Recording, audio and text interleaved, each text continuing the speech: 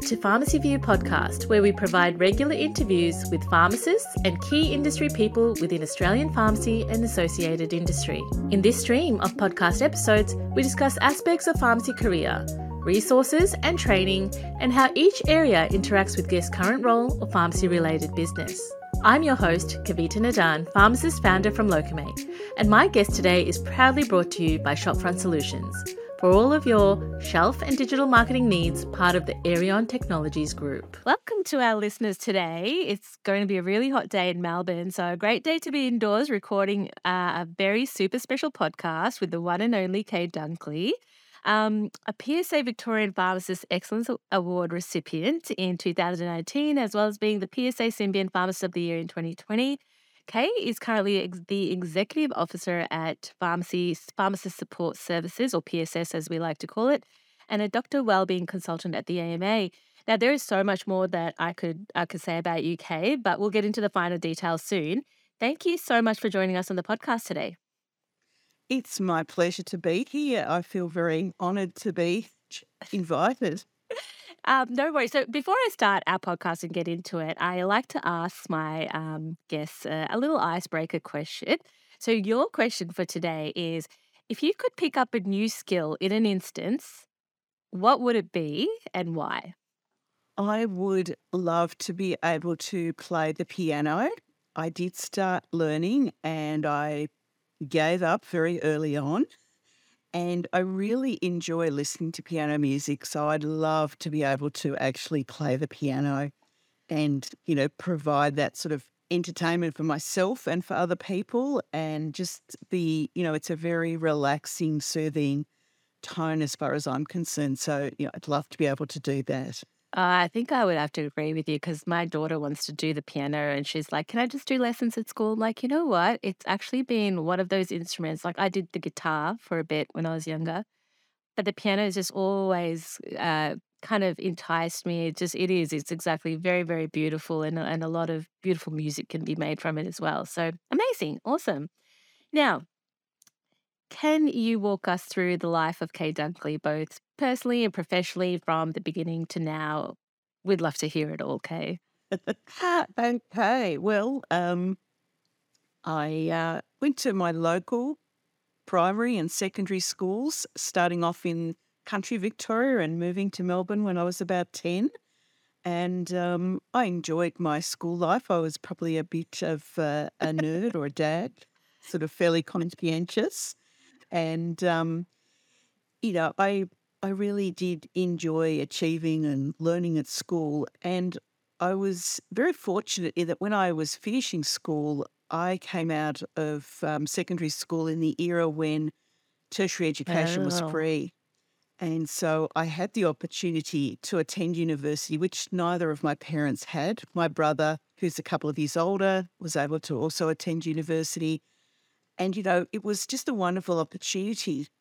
And when I was in my final year of school, year 12, I really didn't know what I wanted to do. And pharmacy was very much a last-minute choice, but I'm so glad that I chose it. I had a girlfriend who'd been thinking about pharmacy and decided to study medicine. I wasn't interested in medicine, but pharmacy seemed like a perfect blend of science and healthcare. And the course wasn't too long. And also, there was opportunity in those days with the course over your summer holidays. You were expected to complete some of your training hours. And also, it was not uncommon, as it is now, for everyone to have a job on the weekend and in pharmacy. And plus, at the end, when you did your intern year, you were being paid. So that made it quite appealing. So, yep, that's how I got into it. I was in there. I really was inspired by some of the people I saw practicing. My initial career was in hospital pharmacy. Yep. And I loved that. I loved being part of a healthcare team. I loved interacting with patients, doctors, nurses, other allied health professionals. I spent a few years working on the neonatal intensive care ward and just thrived there, really became quite a committed member of that team, got to know everyone on that ward. Same time, started doing some further education, postgraduate qualifications in diploma in hospital pharmacy, postgraduate diploma in hospital pharmacy. Went on, decided I wanted to go up further up the career ladder, and worked in a few different hospitals in Melbourne, but ultimately became the deputy director at Frankston Hospital, which is Peninsula Health, and worked there with the wonderful Jan de Clifford as the director of pharmacy. But once I started a family, I needed a bit more flexibility. And in those days, there wasn't any obligation to provide you with part-time roles. And so that's when I started looking elsewhere and initially went to the Pharmaceutical Society to work as a project officer. And the wonderful Alistair Lloyd, who's just passed away, was the one who gave me that role and put some confidence in me and, to actually be able to make that transition into a more administrative role, which is really, in a membership organisation, it is very much about meeting the needs of your colleagues. And I think I'd been long aware that pharmacists did need support. And at that time, when I was doing that, Val Constable was establishing the Pharmacists Support Service back in 1995, which gives you an indication of how long ago how long I've been practicing. And, I was a volunteer initially. I left the Pharmaceutical Society and did some work in a government-linked organisation, the Victorian Drug Usage Advisory Committee, involved in establishing websites and discussion groups and things like that. That became part of the health department, which I didn't enjoy so much, very bureaucratic, a lot of protocols and things to follow. There wasn't as much sort of autonomy to run things the way you wanted to. So went back to do some clinical pharmacy. I had always maintained some practice working evenings and weekends in private hospital pharmacy and occasionally in the community pharmacy front at that same business, which is Slade Pharmacy at the Epworth. Yeah. Was there about 10 years, in fact, complementing my more administrative roles with some clinical pharmacy to keep my hand in. And from there, rejoined as a volunteer with Pharmacists Support Service and ultimately took on the role of coordinating that. And while I was coordinating that was when we first decided that we needed to expand it outside Victoria and make it a national service and seek funding from all the pharmacy bodies. And that was, a major step in the development of PSS at that time to take it away from Victoria, just being a Victorian program, to covering all of Australia and getting all the pharmacy organisations on board to support it with funding. And, that then, leads to where I am now. We became an incorporated association. We have, developed our volunteer team. We've grown the volunteer team. We have volunteers in most states and territories of Australia. I think the only place we don't have someone at the moment is Northern Territory. So we have volunteers in all the other areas, just one in WA. And he's amazing because he copes with the time difference really well because, obviously we operate from 8 a.m. to 11 p.m. and that's daylight savings time. So at this time of the year, and he's actually just finished a roster and he starts at 5 a.m. on the roster. So that's a pretty, that shows how committed the volunteers are, which, without PSS wouldn't exist without the volunteers. We need the volunteers. They are the backbone. I'm just the person who I suppose is at the front, front facing, along with, the president, John Coppock, and the other board members. But the volunteers are the ones who actually do all the work. So alongside that sort of growth in PSS, I was invited to work at AMA and in Victoria, just the Victorian branch of AMA, to help them set up a peer support service. So their support service is based on PSS. It's, the same model of sort of crisis support, a team of volunteers who are all trained. They're all doctors, often retired or semi-retired, or people in roles who can take calls in the same way that the pharmacists who answer the calls on the PSS line are. And, while at AMA, I've also developed other services. We have a visiting program for elderly isolated doctors. And we also have a mentoring program. So it's, very satisfying to work in those spaces as well as with pharmacists. And really my passion has become the well-being of health professionals as a broader sort of reach. Although obviously as a pharmacist, that's my sort of I'm very committed to pharmacy, but I am also interested in the well-being of all health professionals. And more recently, I've become involved with an organisation called Hand in Hand, which is a peer support organisation which covers all health professionals across Australia and New Zealand. And we set people up with matches with others for peer support with that organisation. And that was founded by Dr. Tani Britson, who was the Young Queenslander of the Year last year and is really amazing young doctor. Yeah. And got a great team of people, and it's wonderful to liaise with them and work with them, and I learn a lot. And, I think that's one of the things that I've really enjoyed about pharmacy is just that you never stop learning and developing. Wow. Okay, that's an amazing step walk through your journey so far. And you've achieved so much and been involved in so much as well throughout those years. Now, you know, what really drove you to start to work in this space, especially through like the mental health and well-being space for health professionals? Is there any particular thing that really prompted you, or you just always really been interested in it from the start? Look, I was interested from the start, and there were a few things that I was exposed to early in my career that really made me realise that health professionals do need specialist help, that it's not, that, it is hard for them to seek assistance and support. I remember as an intern, I did a case study and it was on a medical student who'd attempted suicide with paracetamol. And I mean, they were able to treat her with acetylcysteine, but unfortunately, there was a delay in the treatment. I don't know what happened to her in the long term, but it just struck me that it was very sad.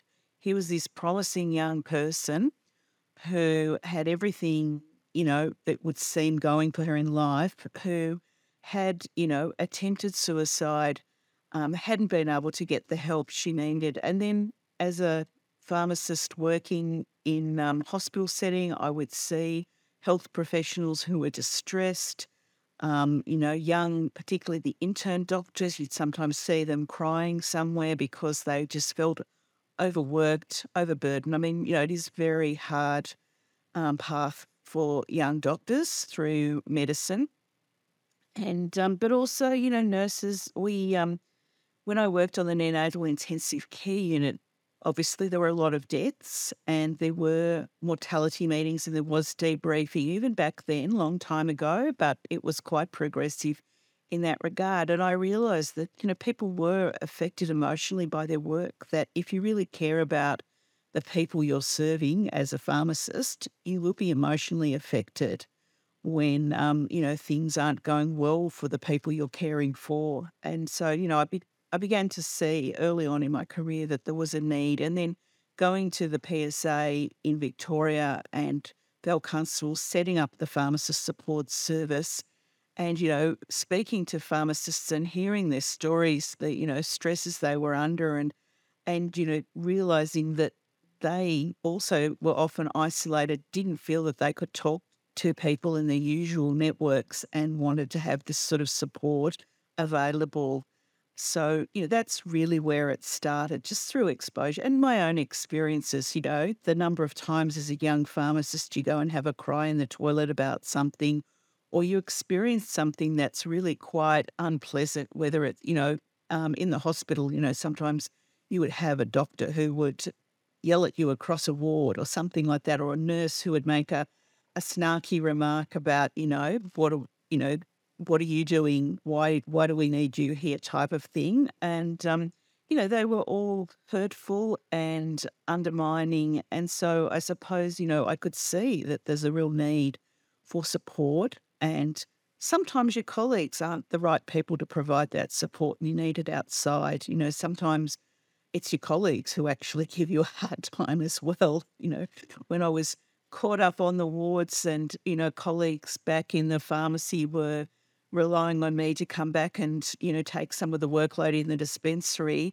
There was always that tension between what I was doing on the wards and working and supporting your own colleagues. And that sometimes left me feeling quite, stressed and distressed too when, you're getting pulled in multiple directions. And, pharmacy is one of those professions where you have to get things right, and you are often being asked to do multiple things at once. It's often a very busy, noisy environment where you can't focus, but you can't make a mistake either. So, some of it is personal experience and as well as hearing other stories. And now when I hear stories of what happens to people, I still find that really, quite distressing. I suppose I've hardened a little bit over the years, but hopefully not lost my empathy for people who are struggling. And, it really does concern me that there are lots of pharmacists out there struggling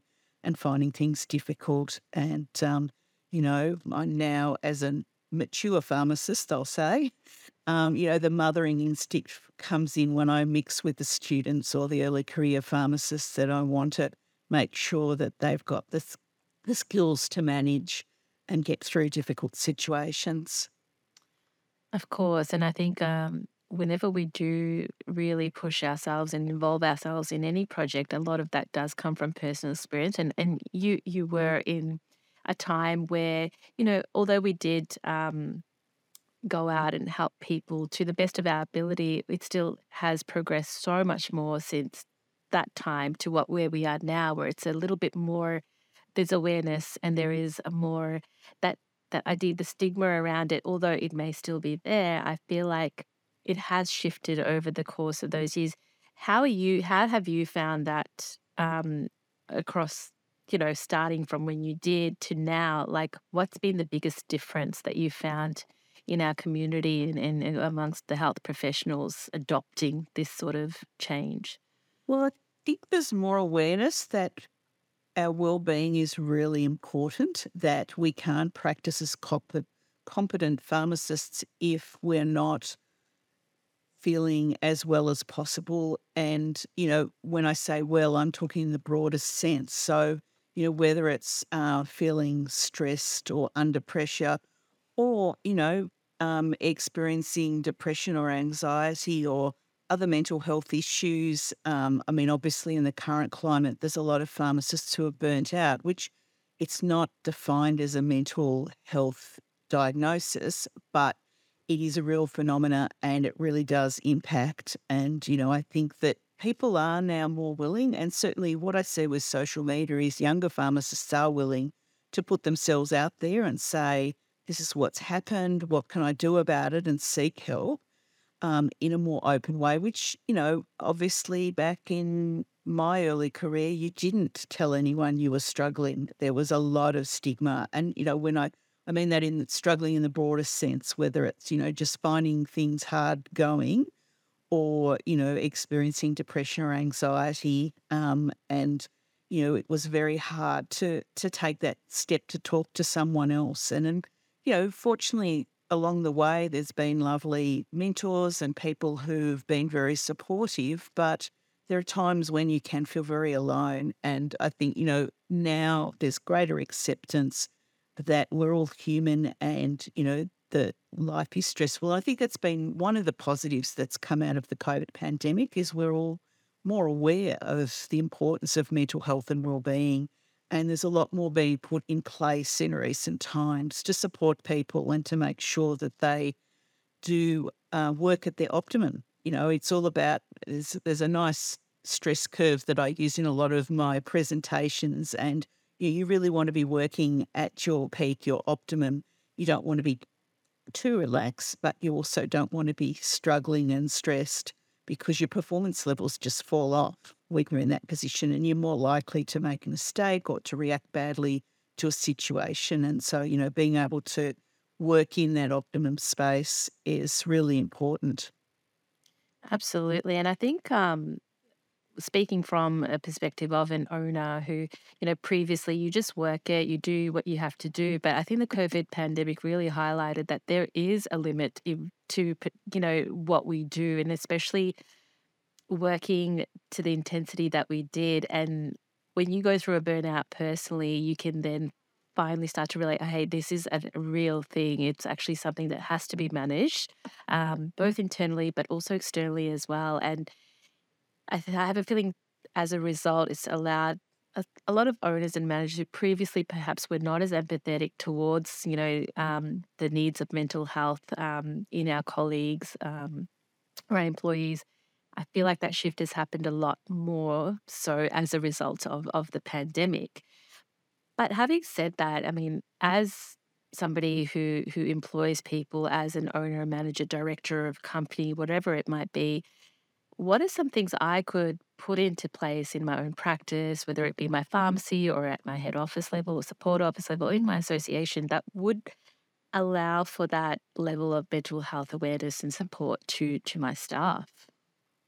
Look, I think it's really important relationships and communication and taking time to actually talk to staff and be available to staff and checking in on how they're going and being aware of them as a person, not just someone who turns up at the pharmacy, you know, before 9 o'clock to open and works through till close, that they also have a life outside and, being interested in that. One of my early, he was director of pharmacy, Reg Aralapu. Every morning when he came in, he'd actually walk around the pharmacy and say hello to everyone at the start of the day. And I felt that was really important. Now, yeah, it might not be practical to do it every single day, but certainly touching base with people on a regular basis once a week, finding out if they've got any issues that they want to discuss with you or any concerns, knowing a little bit about their personal circumstances, because sometimes when people's personal circumstances are impinging on their ability to work, they don't like to say, I've got a childcare issue, for example. Can I come in 15 minutes later because I can't drop my child off until this time? Or, whatever it is, some small alteration, or I've got a medical appointment. Can I have some time off to attend to that? And knowing that and being able to look after staff really makes them feel valued. It's all about, like, when we work, we need to feel valued and appreciated, and that what we're doing is worthwhile. And I think, having people who are managers and owners who actually do take an interest in their staff makes a huge difference to how people feel about coming to work. It's you're more likely to retain good staff if you do that. And, in this current time where we've got, workforce shortages, retaining staff is really important. So I think that friendly checking in without being intrusive, and these small things, small gestures to people. There was a post on social media that talked about closing up and people claiming overtime. And I think, you need to pay people until they actually finish work. Like, I don't think you should be expecting people to, do that in their own time. So, it's really important that you actually acknowledge the hours that people put in.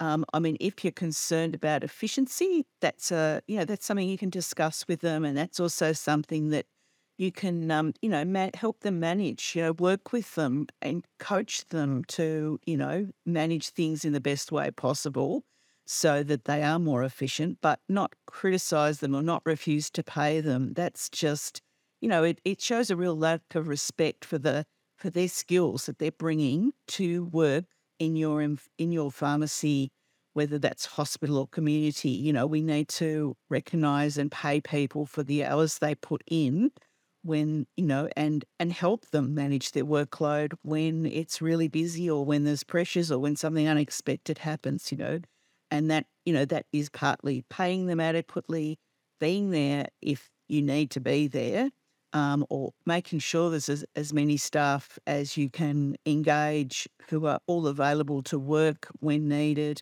looking after people as individuals, these are all really important, very basic well-being types of activities. And it's not, there's people are starting to offer things like, whether it's yoga or something like that. But if you don't actually address the systemic workplace issues, those sorts of programs don't offer any benefits. You've actually got to address the issues that are causing the problems in the workplace. You can't just patch it up with a yoga class or even, look, a morning tea or a lunch or something like that is great. It brings community to the team and they enjoy, the chance to have something tasty during their day and interact a little bit more with their colleagues. But it doesn't actually solve the problems if they're so busy they can't even go out to get a sandwich or a cake or whatever it is that you're providing. So you've got to address the systemic issues and look at what you can actually do to make the workplace, function effectively and efficiently without stressing out everyone. Absolutely. And I think one of the things is that's important, I find, is having the accessibility of your staff to you as well, because when they feel there is an open line of communication, there's more transparency and availability for them to share information and open up those channels. So I guess what another thing we would really want to try and promote is having everybody to kind of have their own mental health check as well and check in with themselves. What are some of the techniques or practices do you think people should, for their own health and mental health awareness and support is practice that they should do in order to keep themselves in check? I think it's really important to also for everyone to check in with themselves, how they're actually feeling and acknowledge that. It's very easy to feel like we have to put on this hard exterior where nothing upsets or distresses us. And that actually just contributes to burnout and, and it creates a lack of empathy and compassion with the other people we're dealing with, whether it's the patients and customers or our colleagues or, staff members.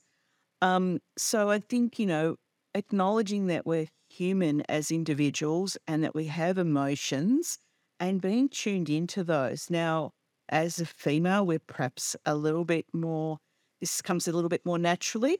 And, it can be harder because a lot of men have been raised to not display or express emotions. And so there's a lot more barriers, particularly in, the older generations where, they were told as males not to cry, not to show emotion.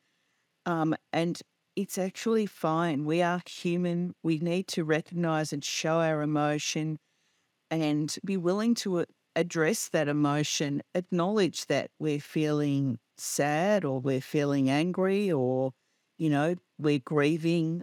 It's really important being tuned into ourselves. And, there is some evidence to show that emotional intelligence actually reduces the likelihood of burnout. It's not, and I think it's difficult because not everyone is as good at this as everyone else, and people have different levels of emotional intelligence. But, spending some time thinking about how you're feeling about life, we get caught up in this busyness where we rush from one thing to the next and we never sit with ourselves and actually think. And, there are practices such as mindfulness, which help us to focus on the moment, but also help us to tune into how we're feeling. There's, just sitting in the car, listening to music and thinking about your day and what's impacted on you and why you reacted that way to someone else is really important to help us process. We have to process when there's been a difficult situation. It has to be processed. You can't just push it away and bury it. It will come out to cause problems later. So, spending time processing when there's been a difficult situation and, you can, when there's been something, say an incident in the pharmacy, an angry customer, spending time as a group just talking about what happened can be quite important and, it can make a big difference to everybody in that, who's involved in that situation. So, there's the group type of activity where we talk to each other, but there's also that personal analysis of how the day's been and spending a few minutes. And that's best done on your way home from work, sort of so that by the time you get home, you actually can leave the work day behind. But, acknowledging that what happens in our personal lives will affect us at work. It's very easy, when there's perhaps difficulties in our home life, we carry that to work. And we need to be aware of that and monitor ourselves. And, that's when it can be helpful to tell someone, like if you're an employee, to mention to your boss, look, I'm going through some marital difficulties, or my child's having some problems at school. It's causing me a little bit of stress. I'm doing my best to manage this, but, if I appear distracted, please understand, because, we are whole people. We can't control, what happens to us in a lot of cases, and it will come out in our behaviour. So I think, that sort of growth in understanding of ourselves is really important. Yeah, absolutely. And I guess if anything does get too much, we've got the services of PSS there who are, with so many volunteers ready to help. And what do you feel like we need to do to ensure that, PSS continues to grow and is available as a service for our healthcare professionals, especially pharmacists, young pharmacists as well, who are coming into um, this industry with, a lot of stress, especially post COVID as well. How can we as an industry help to support and grow PSS? Hmm. Look, some of it comes down to the financial support of PSS, and we do take donations. We are a tax deductible charity. So if individuals want to support us with a financial donation, that's very welcome. And on our website, there's links to do that. I think also, and this is something I say to students and interns and young pharmacists, tell others about PSS, because not everyone will have been at a presentation I've given. Not everyone is, aware of PSS. There's still a lot of people across Australia. I think the other aspect of that is, we're all here to support each other. And if everyone had that support around them, PSS wouldn't be needed as much. I mean, there's always going to be cases where someone wants the anonymous support that PSS provides. And, and that's, again, just jumping back to the previous question, I mean, that's something that PSS can offer people when they've had an interaction in the pharmacy that's caused them distress. Talking it over with PSS helps them to actually self-reflect. I mean, it can be hard to self-reflect, and sometimes that's how people use PSS, is to actually talk about, what happened, and get someone else, like someone who's outside the situation, to sort of give them some feedback and comment and help them explore. And that can be a way that people can actually grow their sort of emotional intelligence, is by doing that with PSS or with a psychologist or counsellor, or, with someone that they trust. It is very helpful. I think back to PSS, I mean, we are largely run by volunteers. I'm the main employed person, and my role isn't full-time at the moment. And it's, getting to a stage in PSS where the people who are employed need to grow, and that could be my time. And, that does, again, that comes back to money and financial support to ensure that PSS is around. And we do everything as economically as possible, and a lot of the organisations will host us at their conferences. We go to things like APP and the PSA conferences and the SHPA conferences and have a stand, and those organisations support us to do that. And that's really important and valued in terms of getting out the message. And, I think too, sort of having PSS needs the opportunity to do things where we can talk about the well-being needs of pharmacists and raise awareness. And so having those opportunities and little things like a podcast, or recently we've done another webinar with HAP this week.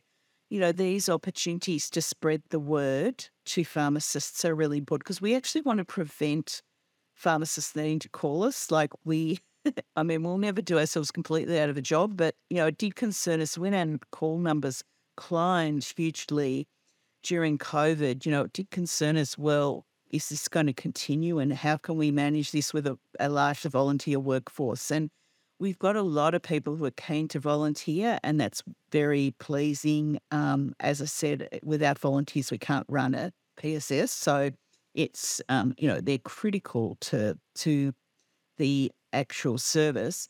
And we do train new volunteers, but it is quite a demanding role because people have to be available to take calls during the week. And a lot of pharmacists aren't able to do that. But, they can put up magnets in their workplaces and tell others about PSS.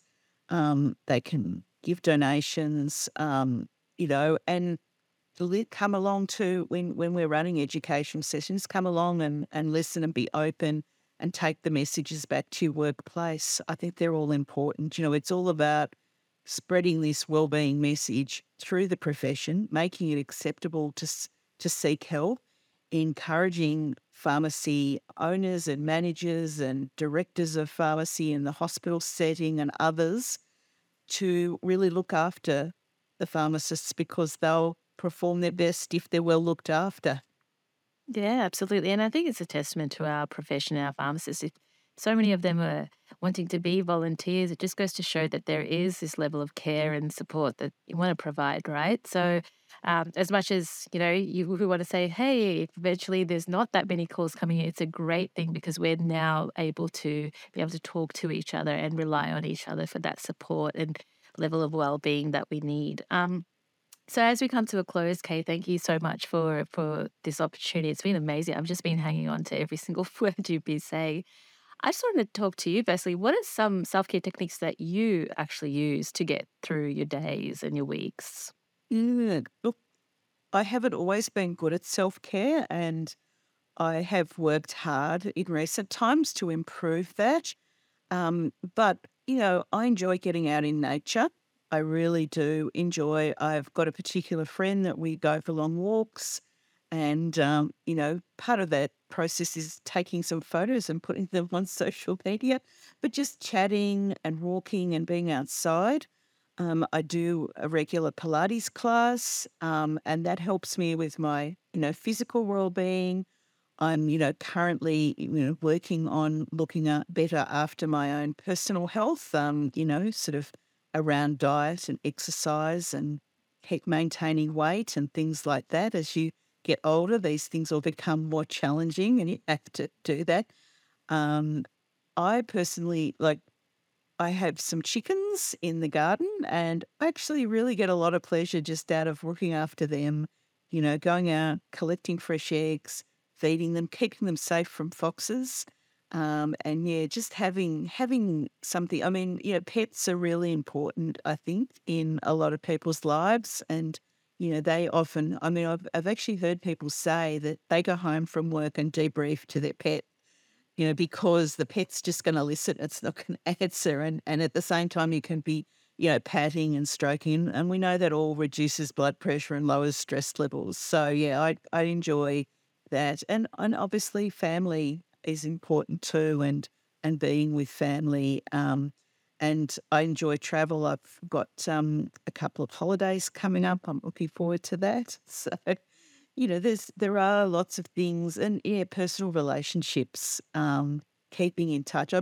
I still have friends who we stood around the courtyard at the old Victorian College of Pharmacy on our first day of orientation, all feeling a bit awkward because we didn't know anyone, and I still have these people as friends. And, to me, that's really valuable and really important. And they don't know that much about my work because we talk more about personal things and friendships and, life in general, so I think that, and, I think the other thing is your spiritual connection, is important as well, and putting that into practice in whatever way is appropriate for you. I think that's, we need all those things. We need our emotions, we need our physical health, we need our mental health, we need our spiritual health, we need to feel that we belong and have a place in life and are valued. So, yeah, they're all things that I try and put into place. And the other thing I enjoy is reading too, reading books, but I always fall asleep when I'm off the book. But it is something I enjoy. It's something I always do when I'm traveling or on holidays, is have a book to read. So I can sort of relax and tune out a bit and involve myself in someone else's story. Yeah, and I think what I get from that is, Kate, it doesn't have to be anything too grand and crazy and creative. That is a self care practice. It's just can be something as simple as going out and walking in nature with a friend, or sitting down and talking to your pets. Like it's just the simple things that we just need to practice, but be mindful of, I guess. So amazing. I love it. I mean, you've got a lot of things going on, so it's so exciting, and I can't wait to see you at APP this year as well. Um, but in the meantime, if anybody wants to find out more about Pharmacist Support Service, please go to their website, and we will put in some of the LinkedIn and Instagram, if you have it, posts and links as well at the end of the podcast. But thank you, Kay. Thank you so much. And we can't wait to have you on the podcast again in the future.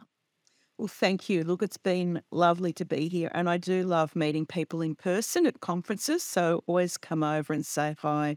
And I'm always happy to meet people. I get a real buzz out of conferences and interacting with people. So feel, that, and that's another wellbeing thing is, the boost those personal interactions and getting to know people that you might have only communicated with on social media or via email or something, to meet them face to face is really, enjoyable and pleasing, and it's lovely. So, and that's, pharmacy is a community.